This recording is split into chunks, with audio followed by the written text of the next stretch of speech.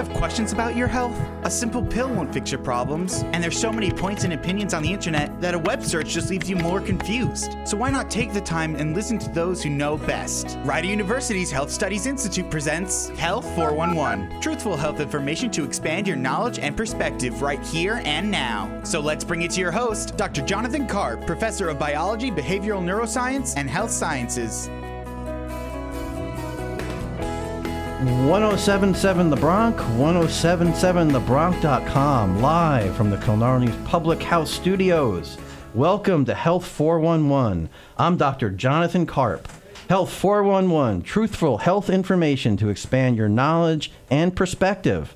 The Rider University Health Studies Institute communicates cross-disciplinary perspectives affecting healthcare and wellness, public health, healthcare policy, and the business of health and healthcare. I'm in the studios here with Dr. Jim Riggs and Diamond McNellis, our producer. Dr. Riggs is a professor in the Department of Biology, Behavioral Neuroscience, and Health Sciences here at Rider, and he is an expert in microbiology and immunology. And we're excited to have him here today in the studio, and we're going to talk about vaccines and the anti-vaccination movement that's out there across the nation. Welcome, Dr. Riggs. Thank you. It's wonderful to be here. Happy to have you. So, Dr. Riggs, can you tell us a little bit about the history of vaccines? Yes. And then we're going to lead it into how did vaccines create the anti-vaccination movement? Okay. Well, most people don't appreciate that vaccines actually originated as folk medicine. People were doing things called variolation, where they would take something like dental floss and they would rub it into the sickness on someone's skin to pick up the germs, and then variolate or rub that into someone else and basically do a primitive form of vaccination. There are actually ancient Chinese silk screens that show people blowing dried pustules of material up people's nasal passages, which is actually pretty insightful. When you think about modes of transmission for disease, many diseases are transmitted in a respiratory fashion. So blowing something up someone's nose over 1,000 years ago is a pretty interesting strategy for treating it is. So it's preventing a disease. Passing on what we would call nowadays microbes from one organism to another organism. Exactly. And what happened to those people who were treated in such a way? They essentially ended up having freedom from disease, which is what immunity essentially means. And this is way before we had any concept of what a microbe was, a virus, a bacterial organism, or what have you. This is many, many, many years ago. And really, this practice was picked up by the British ambassador's wife, Lady Mary Montagu. She was the British ambassador's wife in Turkey, in Constantinople. And she was watching these primitives do this variolation procedure, and she thought, hey, that's pretty cool. I'm going to bring that back to England, and I'm going to variolate and vaccinate my kids. And they did. They vaccinated her kids. They vaccinated members of the royal family. They didn't vaccinate the general population. And it did work for those folks, but it never was widely popularized or picked up. So in terms of the vaccines, what were they immunizing themselves against? Essentially, it was smallpox. It was called smallpox at the time. This is actually a viral infection that we've eliminated. Yoo-hoo! Eliminated. That's a big deal. Gone. It's gone. It's gone from the planet as of the mid-1970s. You and I are probably the only two people in this room, or some of the few people on campus that have actually been vaccinated. Yes, Diamond is a child prodigy. For smallpox. But so yeah, they were going after smallpox. What people don't realize is that there was a large pox that preceded that and still is with us. It's called syphilis, which causes even more nasty sores or blisters. We don't have a vaccine for that, or virtually most STDs we don't have vaccines for, because they're really tricky. Yeah, so I remember, and correct me if I'm wrong, I remember a discussion back in the 1980s about even keeping smallpox in laboratories, frozen away. There was a big, some people think they should have eliminated it even for research purposes to eradicate it from the planet, not just among people. It still exists in freezers at the CDC and in Moscow, so scientists can pull it out and study it. Climate change is probably going to liberate some carcasses that are frozen in the tundra permafrost that will have smallpox virus that could be infectious in it. So concerns about smallpox may return. We have generations without durable protective immunity because they were never vaccinated. Now, am I correct in thinking, too, that smallpox was actually used in the late 1700s in warfare? It could have been, yes. Yeah. It was actually used. Lord Jeffrey of Amherst in Amherst, Massachusetts, actually loaded up some blankets with mucus laden with smallpox and said to the local Indians, here, have some blankets. This will keep you warm. And so that was an early form of biological warfare. Exactly right. Absolutely. So here's a sort of a one of the first, a nasty human disease that's very contagious that we've essentially, through vaccination, eliminated from the human population across the globe. That is correct. Cool. Are there any others, such examples that you can think of? Poliovirus, we were on the doorstep. It's actually been eradicated from the Western Hemisphere since 1991. Basically, a lot of our meddling in the Middle East has reduced vaccine compliance in areas where the Taliban goes through and has been eliminating or killing people to come in to do vaccination procedures. The poliovirus vaccination requires multiple vaccinations. And when we got Osama bin Laden, we actually got Osama bin Laden based on some DNA testing. A healthcare professional had to get some DNA samples. They came in with a needle to vaccinate bin Laden's kids. They got some DNA, and then we knew that was bin Laden in that house he was in.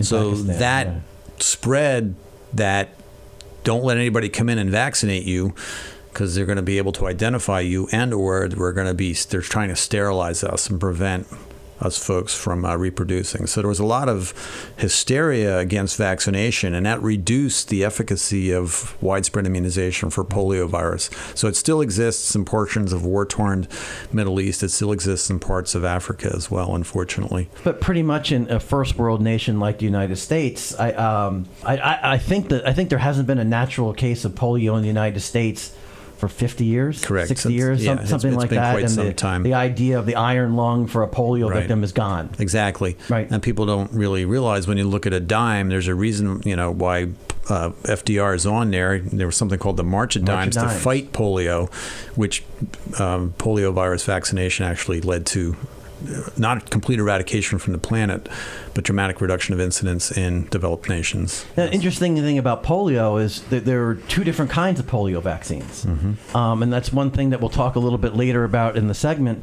But there's a vaccine that was made out of dead poliovirus. There's also a vaccine that's made out of an attenuated or a reduced a virus that's not as strong, and we'll probably get to that later. Sure. Okay. Sure. And so, coming up, are there other major nasty things for which vaccines have been very helpful? Just sort of historically, things that our audience might have heard about. Well, measles, mumps, rubella, Yeah, diphtheria, absolutely. pertussis, tetanus, those highly transmissible infectious diseases have been dramatically curtailed with virtually almost undetectable levels of returns of those infections. Although now vaccine non-compliance, we're seeing an upswing in return. So what you're seeing, what I'm hearing from you, Dr. Riggs, is sort of an idea that some really nasty diseases have come up in the human population across the ages, and through this technology that we now call vaccination, people aren't necessarily transmitting these things now with dental floss, like you mentioned.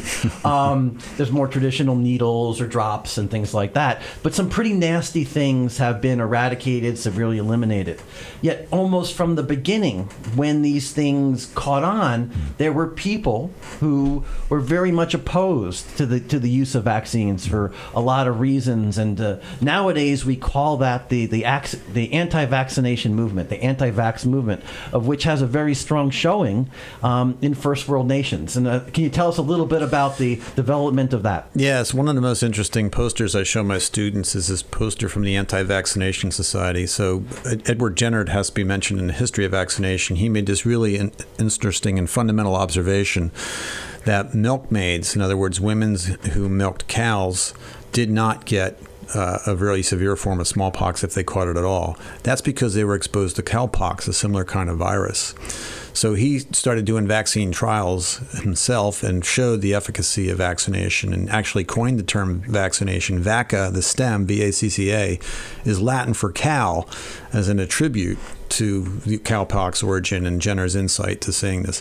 From the get-go, Jenner showed scientifically that this would work in some really interesting experiments. He vaccinated his own kids. He vaccinated kids in an orphanage. They vaccinated prisoners. And the way you tested the efficacy of the vaccines is you would take blankets and you would take someone who was sick and someone who was vaccinated, and you would bundle them together so that they had to be locked together for 24 hours. So they had guaranteed exposure to the infectious disease. A natural infection. Somewhat natural infection. Right? So from the get-go, there was an anti-vaccine society that arose to fight this. It's against God. It's against nature. It's not a natural process. So if you look at these early posters, it shows people with cow heads blossoming out of their neck, right. People their arms. Turning into cows and turning into other animals. All because of the pock of the cow was Something that turning them into some beasts. Fascinating. Right. We'll be right back with more healthcare talk after these brief underwriting announcements. You're listening to Health 411 on 107.7 The Bronx and 107.7thebronx.com. A dose of knowledge a day keeps the doctor away. Rider University's Health Studies Institute presents Health 411. And back with your daily dosage is Dr. Jonathan Karp, Professor of Biology, Behavioral Neuroscience, and Health Sciences. 107.7thebronx.com, live from the Killarney's Public House Studios. Welcome back to Health 411. I'm Dr. Jonathan Karp. I'm here in the studio with Dr. Jim Riggs, immunology professor at Rider University, and Diamond McNellis, our producer. We're talking about vaccines and the anti-vaccination movement. We left off in the last segment, and Dr. Riggs was telling us, even from the get-go, even though vaccines seemed to be working, there were people who were scared of these things. Early vaccines actually took biological materials from animals and applied them to people. And there were cartoons about people developing, pigtails and cow's ears and, looking very, very funny.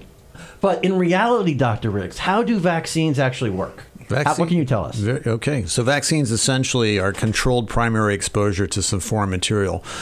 They will not make you sick. The intent is to train your immune system and say, look, here's something that you need to pay attention to. So we expose your immune system in a controlled fashion to some form of the infectious material. It could be an inactivated virus or an inactivated bacterium. It might be a toxic molecule that we've inactivated, like the diphtheria, pertussis, and tetanus vaccines are all inactivated toxins. They're called toxoids. Other things that there are very effective vaccines for. So it's false when people say that I got the flu from getting the flu vaccine. That's absolutely impossible because the flu vaccine is a dead virus. Now, the person injecting you might miss the injection site and do some damage, and that may lead to some muscular pain and symptomology that makes you think you have the flu, but it's virtually impossible. The flu virus is replication incompetent. It can't divide in you. So if you have this dead or attenuated virus, or nowadays particle or a piece of the coating of a virus, and that's one of the things we're going to get to in a little bit, and that's all of a sudden in your body, what does if you are otherwise healthy, what does your immune system do with this information? It's the 3 R's. The 3 R's of the immune system is to recognize something is foreign, respond, and then remember. So immunological memory is the hallmark of vaccination. I give you a primary exposure that gets the immune system energized. It remembers that primary exposure. The next time in the real world scenario where you're exposed to that microorganism, the immune response is faster, more durable, and longer, and it should afford protection for you. So let me just address that for 1 second. So when people who are immunologists or understand the immune system use the word memory, are they using the word memory the same way as somebody who's interested in, like a neurobiologist who's studying learning and memory might use it? I would say no. I would probably say no, but I don't think we fully understand memory in the immune system. So maybe memory in the nervous system. So maybe I'll come back and interview you someday. And we'll flip I'd be happy to address that. If somebody with a neuroscience background was going to look at it, one of the things that people would say is one of the ways you remember things is to be exposed to it over and over again. And then you forget sometimes, but if you exposed to something enough, after a while, you develop memory, whether it's short-term memory or long-term memory.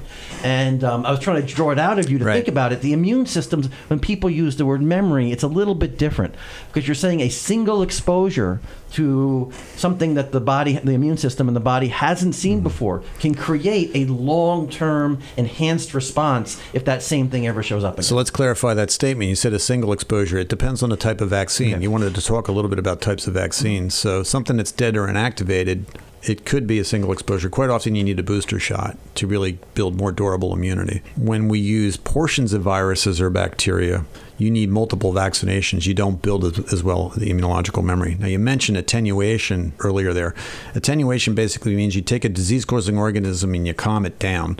If you passage it in a dish outside of a human host, it will no longer express genes that are associated with the disease pathogenesis process. These are some of the best vaccines because you inject them into the individual, they can replicate, they stimulate better immune responses in the individual. So attenuated vaccines are actually some of the better ones that we have. But they don't cause disease. They don't cause disease, which is an important thing to know. And when we talk about preventing of disease, in terms of vaccines work, are we talking about something that prevents 10% of diseases, 20% of diseases, 50%? In order for something to be a vaccine that's actually used, what does the science have to show for something to be approved? You need the herd. You need to immunize the herd and build a ring of protection around those that are most at risk. The higher the vaccine compliance rate, the higher the probability that you'll prevent transmission to those at risk. Even people that are vaccinated might get disease. Not everybody genetically can respond to every infectious organism. So the ring immunization, the herd immunization protects the entire everybody cohort. in terms of community health. People with immune suppression, elderly people getting certain pharmacologic treatments can be immune suppressed. The more we immunize the general population, that blocks the pathogen. Yeah, and that's definitely something we want to go to. We want to talk about the risks of not being immunized, and we will get there. For the moment, let's go back to a little bit of the biology of the immunization. When your immune system remembers something, and you're going to potentially be exposed to it again, what's happening in your body? Well, essentially, you're not growing a cow's tail or a pig's ears or something like that the early anti-vax people talked about. Upon the initial exposure to the disease-causing organism, parts of that organism stimulated different cells in the immune system to respond directly to that. Now, without going into a whole lot of detail, there's two different arms of the immune system that are really kind of key, and it depends on the form of the vaccine to elicit those different forms of the immune response. But essentially what you're doing is you're expanding an army of defenders, and these defenders are well-trained now, and they're more efficient. To look for very specific things. They're very specific. So if you're immunized against polio, is it going to do anything about pertussis toxin? No, it will not. It's only very specific. It's exquisite in specificity. That's a hallmark of the immune system, is the specificity of the immune response. Right. So it's an army of trained soldiers, assassins. Let's call them. What are they called? Those the secret soldiers who have targeted. They're good guys. The good guys who go out, very specific bad guys, and try not to have any collateral. SEAL Team 6. That's the word I'm looking for. SEAL Team 6, looking for the very, very specific kinds of things. So, and this idea is, so over the years, more and more diseases, potentially bad ones that are lethal, have been developed. Right? And some of them actually come from animals, like you mentioned, but not all vaccinations come from animals. Cell cultures have been used, and now there's like genetic engineering. Can you tell us a little bit about how that works? Yeah, so historically, virtually the great majority of all infectious diseases originated in animals. And that's a whole other show about how close people. No. Don't go there. No. We're talking about domestication of animals and the development of culture and civilization. Right. And we don't have to wander around looking for food. But when you look at all these organisms, they essentially originated from domestication of animals, and they jumped into us. Correct. And if you look at art and pictures from several hundred years ago, a lot of them had people living in close proximity with animals. Correct. There wasn't like a farm. You were basically with your animals there. That's certainly historically. And the other thing that reduced disease transmission is people were wide flung and scattered. They were all over the place, right? Now you got people on subways and in planes, trains, on close packed areas. You have people playing around with phones that they share with each other, and they can pick up germs or transmit disease between these devices that they share. But I forget your original question. What was you were talking about? I was trying to get at the idea. So we talked historically that diseases and the immunization against certain diseases came from people interacting with animals, seeing things in animals, and giving those things to people. Nowadays, some of the vaccines work, and they're not developed in animals. They're developed in cell culture or by genetically engineered bacteria. And I was hoping you could tell us a little bit about how that works. Yeah, I mean, in the early days, you grew up the organism and you inactivate it and then you inject it into people. But some of these organisms are really dangerous. Hepatitis B virus is a prime example. This is a virus that's very, very dangerous, leads to many deaths globally still to this day. And what was done with this virus is we focused on some proteins that you find in the outer portion of the virus, and we basically cloned those genes and made proteins that we could then immunize people with. You need 3 shots with that particular vaccine to have durable protective immunity. But that's another Nobel Prize. The hepatitis B virus vaccine is phenomenally successful. Yeah, and we've all seen advertisements even on TV about recent developments. A game changer. It's a game changer. Vaccine. And there's a lot of ways to look at that. And human papillomavirus, HPV, is another example of a genetically engineered, it's called a subunit vaccine. We don't inject you with HPV, we inject you with the protein that's found in the outer portion of the virus. And that's the Gardasil. That's Gardasil they're recommending and for Cervarix. Yep. And there was a huge outcry against using this because it was going to make teenage young women and sexually promiscuous. The social outcry on this was really hilarious when you watch that. And as vaccine compliance increased, you see tremendous efficacy of this. It virtually prevents cervical cancer. Yeah. This particular vaccination. So here's a vaccine that prevents a sexually transmitted disease, one of the rare ones for STDs, and it also prevents cervical cancer. And it works. It works very well. Pretty I fell out of my chair when I saw the publication for the efficacy trials of that vaccine. It was almost like 90-some%. Yeah, the data were pretty amazing. It was ridiculous. Yeah. Excellent. Yeah. We will continue this conversation. We'll be right back with more healthcare talk after these brief underwriting announcements. You're listening to Health 411 on 107.7 The Bronx and 107.7thebronx.com.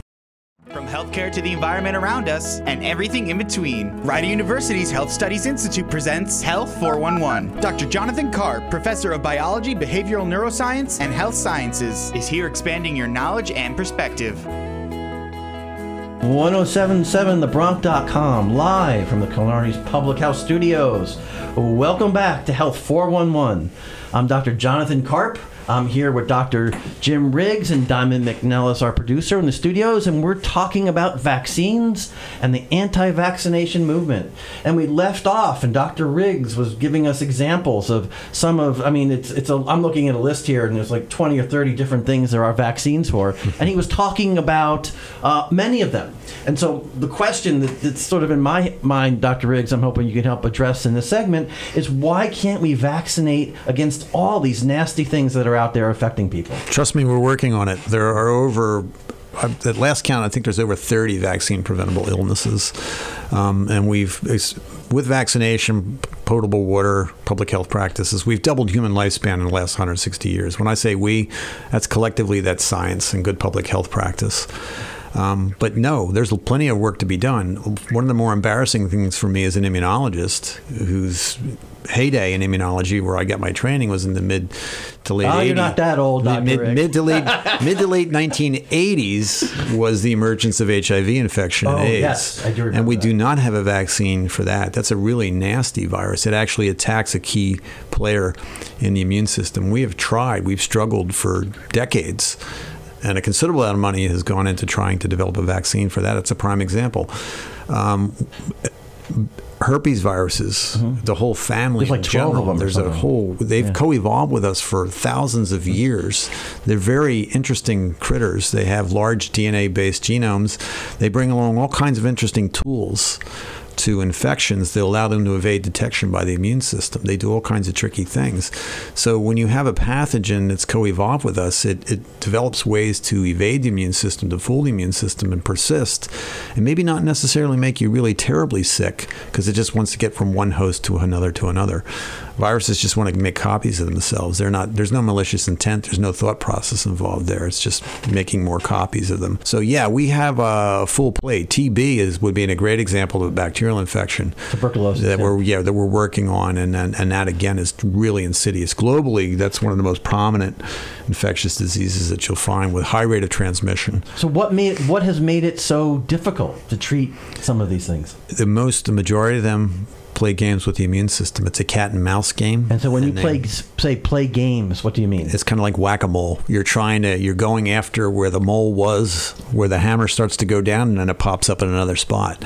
So they have genes that they bring to the infection that they turn on and help them to evade detection by the immune system. And so that form of being sort of stealth, it can be the form of hiding, maybe inside a cell and not activating components of that cell, like a danger signals, but it can also be turning on and off components of their genome to evade detection by the immune system. Sometimes they create a cloud. They turn the immune system on so much that the immune system's confused. Just something called a cytokine storm that you'll see with certain types of infections. So there's an interesting bag of tricks that disease-causing organisms bring to infections, and it's an evolutionary dance that goes back and forth between the host and the pathogen. But suffice it to say, infectious diseases are generally not the leading causes of death in developed nations because of antibiotics, vaccines, effective public health practice. And they used to be. 100 years ago, they were at the top of the leading causes of death. If you look at the kinds of things, look at that list of 20 to 30 that you mentioned, some of these things, whether it's typhoid, cholera, the plague, rabies, smallpox, tuberculosis, diphtheria, influenza, polio, measles, mumps, I'm looking at this list, and if you were to be studying this, these are nasty things. Right. And this generation doesn't see kids with polio like we did, or measles and mumps. Rubella. Right? You don't see kids with those infectious diseases like we used to when we were young. So we understood vaccines were important, and we were vaccine compliant. And there's a lot less of that going on, as indicated by these recent outbreaks that you're seeing. Absolutely. And the science behind these things is hardcore science. Right. It's not some esoteric, some guy in his garage, some crazy scientist who's we used to say the arch enemy of superheroes trying to take over the world. The people who are doing this really want to help people, right? And the science is Trust me, if vaccines caused autism and there was a scientist that discovered that, he would not hide that information. He would be hailed as a savior. We would actually figure out exactly what was going on. It's sort of like crazy, like the idea that we can cure cancer, but somebody's got that secret somewhere. I get that all the time in class, So I have a letter that was sent to President Donald J. Trump that was co-signed by over 200 professional medical societies. And this includes pediatricians, nurses, all kinds of the healthcare professionals. More than 200 of them co-signed this letter saying vaccines are safe and effective. Think of the collective focus of those hundreds, if not thousands of individuals on the successful health of their patients, let alone the collective intelligence of those individuals that co-signed a letter to the president, who declared at one point, I believe it was him, it might have been Michelle Bachmann, that vaccines cause retardation. It's heinous that you have this happening, this non-scientific statements from non-scientific people. Jenny McCarthy. Great example. Jenny McCarthy. Here's an individual whose leads an anti-vaccine campaign because she believes that vaccines cause autism, and it's unfortunate. She does have a child with autism, and to her, that's what triggered the disease. Here's an individual who has injected herself with botulinum toxin to give her larger lips and done other things to her body with needles that are far more dangerous than any kind of vaccine you ever could have imagined, right? And this is a non-scientist who gets all this public health attention. Right. Unfortunately, we live in a society, and that's one of the reasons that we have this Health 411 radio show, is we live in a society where people who really don't understand science or the scientific process, have never really been exposed to it, have a voice. Dr. Riggs and I were right before the radio show talking about Flat Earth movement. Because there's like rappers and basketball players who claim that the earth is flat, and then people start to believe that. You can ignore all the evidence, the photographic evidence, the fact that people can orbit the planet and all this other stuff. It's unfathomable, the kinds of things that people come up with. But people do the same thing with vaccines, and it's not new. Like we started the show talking about, there's an anti-vaccination movement that goes back into the 1700s. Correct. When it first started working, and then we have celebrities who make these pronouncements, and unfortunately, what they say gets traction. Yeah, I think there's so many little information bubbles now. People can go and get information they want in their own little network or cluster. We don't share collective wisdom as much as we used to. If you have a belief about something, you can find somebody on the internet you can share that idea with, and they'll perpetuate that falsehood. Absolutely. And in this case, it's fine if some kind of a conspiracy theory that's, if you want to believe in a flat earth, good, more power to you. But believing that you shouldn't get your children vaccinated is a very different ballgame. Yeah, and we're gonna go there with that in our next segment. But it's actually a problem, and then one of the reasons that this show is needed, because there's an expression that says, "My mind's made up. Don't confuse me with the facts."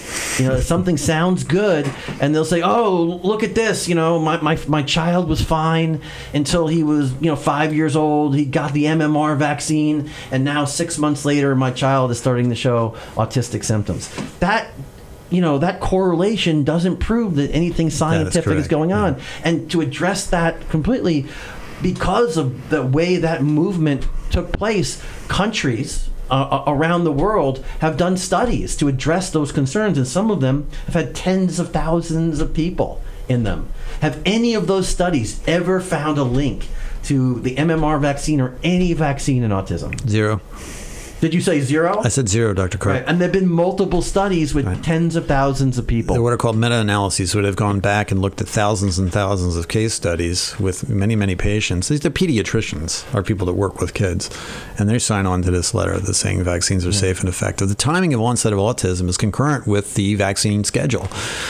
It's a correlation. It's not causation, right? And we do a lot of work in the lab with animals to try and test this hypothesis. Many intelligent people want to understand what causes autism, and they're testing every immune theory you can imagine, and we're not finding it. Fascinating. We'll be right back. We're going to talk about the dangers of not being vaccinated. I'm Health 411. We'll be back after these brief underwriting announcements. You're listening to 1077 The Bronc and 1077thebronc.com. A dose of knowledge a day keeps the doctor away. Rider University's Health Studies Institute presents Health 411. And back with your daily dosage is Dr. Jonathan Karp, Professor of Biology, Behavioral Neuroscience, and Health Sciences. 1077 The Bronc, 1077thebronc.com, live from the Killarney's Public Health Studios. Welcome back to Health 411. I'm here in the studio with Dr. Jim Riggs and Diamond McNellis. I'm Dr. Jonathan Karp, and we're talking about vaccines and the anti-vaccination movement. In our last segment of the show, we're going to talk a little bit about the dangers of not being vaccinated. But before we move on to that target, there's one thing I want to ask you.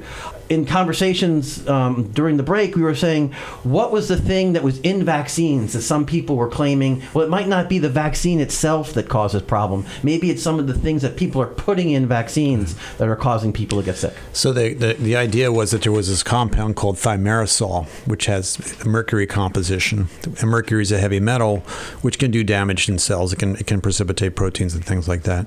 The concentration of thimerosal had been tested. It was not anything that was dangerous. And so why was it even in these? The form of mercury that's in thimerosal is not a really dangerous biologically active form of mercury. There's more dangerous mercury in a can of tuna fish that your mother's putting in your sandwich than in the vaccine. And it's no longer in vaccines either because of this hysteria that arose. It's because of that. It's a preservative. It's initially thought to be a preservative. So it was something that people latched onto, and then what did science do? Science looked at it and said, there's nothing going on. And it's a very important point that you were raising about why do we have such preservatives. It's essentially, not everybody can walk into a healthcare clinic and the doctor pulls the vial out of the refrigerator like we can in America, in a developed country. You might need to take vaccines out into very high, dry desert areas, and you need to have a preservative in the vaccine in order for it to still be viable and functional. So that's why there were preservatives put in such vaccines. To try to make sure the vaccines worked when it got in there. Exactly.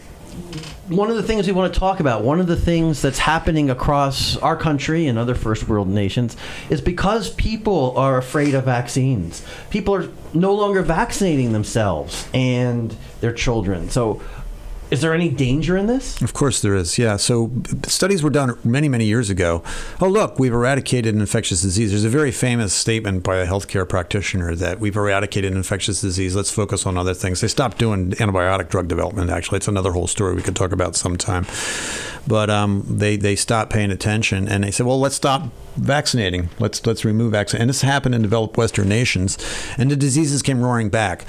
When the former Soviet socialist republics fell apart, when they dissolved, they lost their healthcare infrastructure, and you saw this dramatic resurgence of these infections that were preventable via vaccination. And then in America, what we're seeing with the Disneyland incident, San Diego County, Marin County, where you have what are called snowflake babies, families that don't want to really vaccinate their children, right, because they fear autism and these associated hysteria with vaccination. We've seen a resurgence of these infectious diseases, and we've actually lost some people as a consequence of non-compliance. So nasty diseases that are completely They're always preventable. here. They're always here. These But organisms people are not around. getting these things because they might have been exposed, but they're not getting sick because they've been vaccinated. That is correct, right. Yep. And what's interesting, as I tried to allude to earlier, there are individuals that do get vaccinated that don't develop protective durable immunity. There's a low frequency of that happening. Those people are at risk or susceptible when they're sitting next to a kid who was not vaccinated but does get sick. Kids with immune compromise with medicines that they're taking or what have you, or bone marrow transplant recipients or what have you. Those people are susceptible to infection. And we need to have optimal numbers of people immunized so you don't have disease transmission. You break the cycle of transmission from one individual to another if you develop immunity for the herd. This is a very well established public health epidemiology fact, and we're seeing a resurgence of preventable infectious diseases unlike we've seen in recent years. You're seeing cases you haven't seen for infectious diseases. We haven't seen them since 1955. Right, and the danger is not just to the people getting these things. You have physicians who in their entire career have not seen, like nowadays, if you were to develop a naturally occurring case of polio because you were not immunized, a physician might not recognize that right away because it's just not on their radar. True. Because they haven't been trained in it, they haven't seen it, and you might not get the help that you need. Good point. That's an absolutely thing. And isn't it just so frustrating, especially for you two and especially Dr. Riggs, because this is someone who has dedicated his entire life to studying the immune system, and he knows the truth, and people out there just are oblivious to it and don't want to know the truth. And these people, like I said, have dedicated their entire lives to it. That's very true. Really good point, Time. And it is a source of frustration. It actually led me to go to Washington. I marched in D.C. for the March for Science, and I made a poster. My poster said, unfortunately, there is no vaccine for ignorance. And that's what we're dealing with. We're dealing with ignorance. Right. And in a sense, we said, my mind's made up. Don't confuse me with the facts. I mean, a more direct way of saying that, right. That's ignorant. It's like, I don't care what the data say. I don't care how efficacious these particular types of medicine are. It's people jump on these emotions. They're making decisions emotionally. Mm-hmm. And it has implications for their kids. Yeah. It has implications for the society in which they live. It's kind of cherry picking what I want to believe in terms of what science has to offer, right? So you have this technology in your hand, this phone that allows you to provide all this connectivity, and you believe in that, but you don't believe in some foundational science that's allowing us to persist and survive in the face of infectious disease. And it's really unfortunate we're seeing this happening more and more. And that's, so I'm really I want to be an advocate for speaking out about vaccination. Yeah, and it can be a very powerful thing, especially among people and their families who maybe have been infected with something, who have gotten sick. There's an expression that says there are no atheists in the trenches. If you've seen somebody in an iron lung, the idea of refusing a polio vaccine is like horrific. They're going to be some of your fiercest advocates. Absolutely. If you have a family that unfortunately somebody in it died or was affected by cervical cancer, not getting a cervical cancer vaccine, you're like, of course I'm going to do that. Right. But in a sense, the people who develop vaccines are victims of their own success. Mm-hmm. The medicines have been so good that a lot of these things are off people's radar. You don't see it. That's an excellent point. Yeah. Yes. And there's when I talk about these things, it's the old joke that if you're sending a kid to summer camp and you don't want to put like their name in the clothes, you tell the kid, you're the only one who doesn't have the name in the clothes, and all those clothes are yours, right? And that's sort of like the risk that you're taking. You don't. I guess that's why I was wearing a dress when I was a kid in camp. There you go. Well, you're. But it's the idea that you are still protected if everybody around you has been immunized. The problem is if there are a bunch of people who aren't immunized, you're no longer protected. Right. I don't need that because my neighbor's going to take care of it. That's right. My neighbor's going to do it for me. Right. And so I don't. And your neighbor's saying the same thing, by the way. Yeah, and that's hence the joke with the camp clothes. And if you look at the list of things that are now possible to protect people from, there are, like I said before, nasty things on this list. Why would you refuse it? I mean, there are people who refuse it for religious reasons, and you can almost respect that if you really believe. Well, you in could. I can't. Yeah, there are people who do that, but to refuse to do a vaccination because you say the science isn't good, or the data aren't good, or there's something wrong with the vaccines that's in there. What do you say to those people? Yeah, not much. I mean, really, if you've built up that kind of buffer against reality. I think it comes down to Darwin and natural selection. Well, if they say it's proof of their ignorance that they don't know what they're talking about. It's very true, especially in susceptible populations. And so some of these vaccines are designed to give to children. And so none of us like to see children get sick and die. But there's also vaccines that are designed for the elderly population. Yes. So if we have any listeners of my generation or older, what would you recommend for them, Dr. Riggs? Absolutely get the shingles vaccine. It's amazingly efficacious. I've had friends with shingles that drove me quickly to get shingles vaccination. Not that I wouldn't have been compliant to begin with as an immunologist, but it's a dreadful disease. This is so actually, if you've seen somebody who actually has shingles, it's terrible. If that can be prevented, I'm doing it. Horrendous disease. Okay. Yeah. So influenza is absolutely essential for elderly folks, and then pneumovax, pneumonia vaccination. Those are key. So what would you say to somebody who said, "Well, I got the flu vaccine, but I still got the flu"? What does that mean? Well, that can happen. Yes, actually, there are cases where we mispick. We don't pick the appropriate strains. So the flu is not one thing. The flu vaccine usually is a trio of different viruses, and we're trying to figure out what's emerging in Southeast Asia in the spring and what's going to come to us around the fall, this other end of the globe. And so when we don't communicate well with China, we don't have field epidemiology over there to check the emergent strains and develop a cocktail. It takes us a long time to build a sufficient amount of flu vaccine for the flu season. So we need to speed that up, and sometimes we pick the wrong cocktail of viruses, and we don't get 80% efficacy. I want to get to the idea. It's not a failure of science, then. Correct. It's a failure of predicting what the right strain is going to be for any given year. And you still should be vaccinated with that cocktail of viruses because you're building durable immunity over a lifetime. The flu we could talk about for an hour. It's a really cool critter, but we don't have time to do that right now. We will do that some other time. Thank you, Dr. Riggs. Thank you, Diamond. This has been a great show. This is 1077 The Bronx, 1077thebronx.com live for the Killarney Public House Studios. Thank you for listening to Health 411. I'm your host, Dr. Jonathan Karp. Thank you for listening to Health 411, where we try to give you truthful health information to expand your knowledge and perspective. Thank you for taking the time to listen to your health with Health 411. Dr. Jonathan Karp is here from Rider University's Health Studies Institute every Sunday at 11 a.m. For more information about the Health Studies Institute's programs, call 609-896-5093. That's 609-896-5093. Or find their webpage on rider.edu under Academics and Academic Programs. Be sure to tune in every week to expand your knowledge and perspective. And don't forget to stay healthy.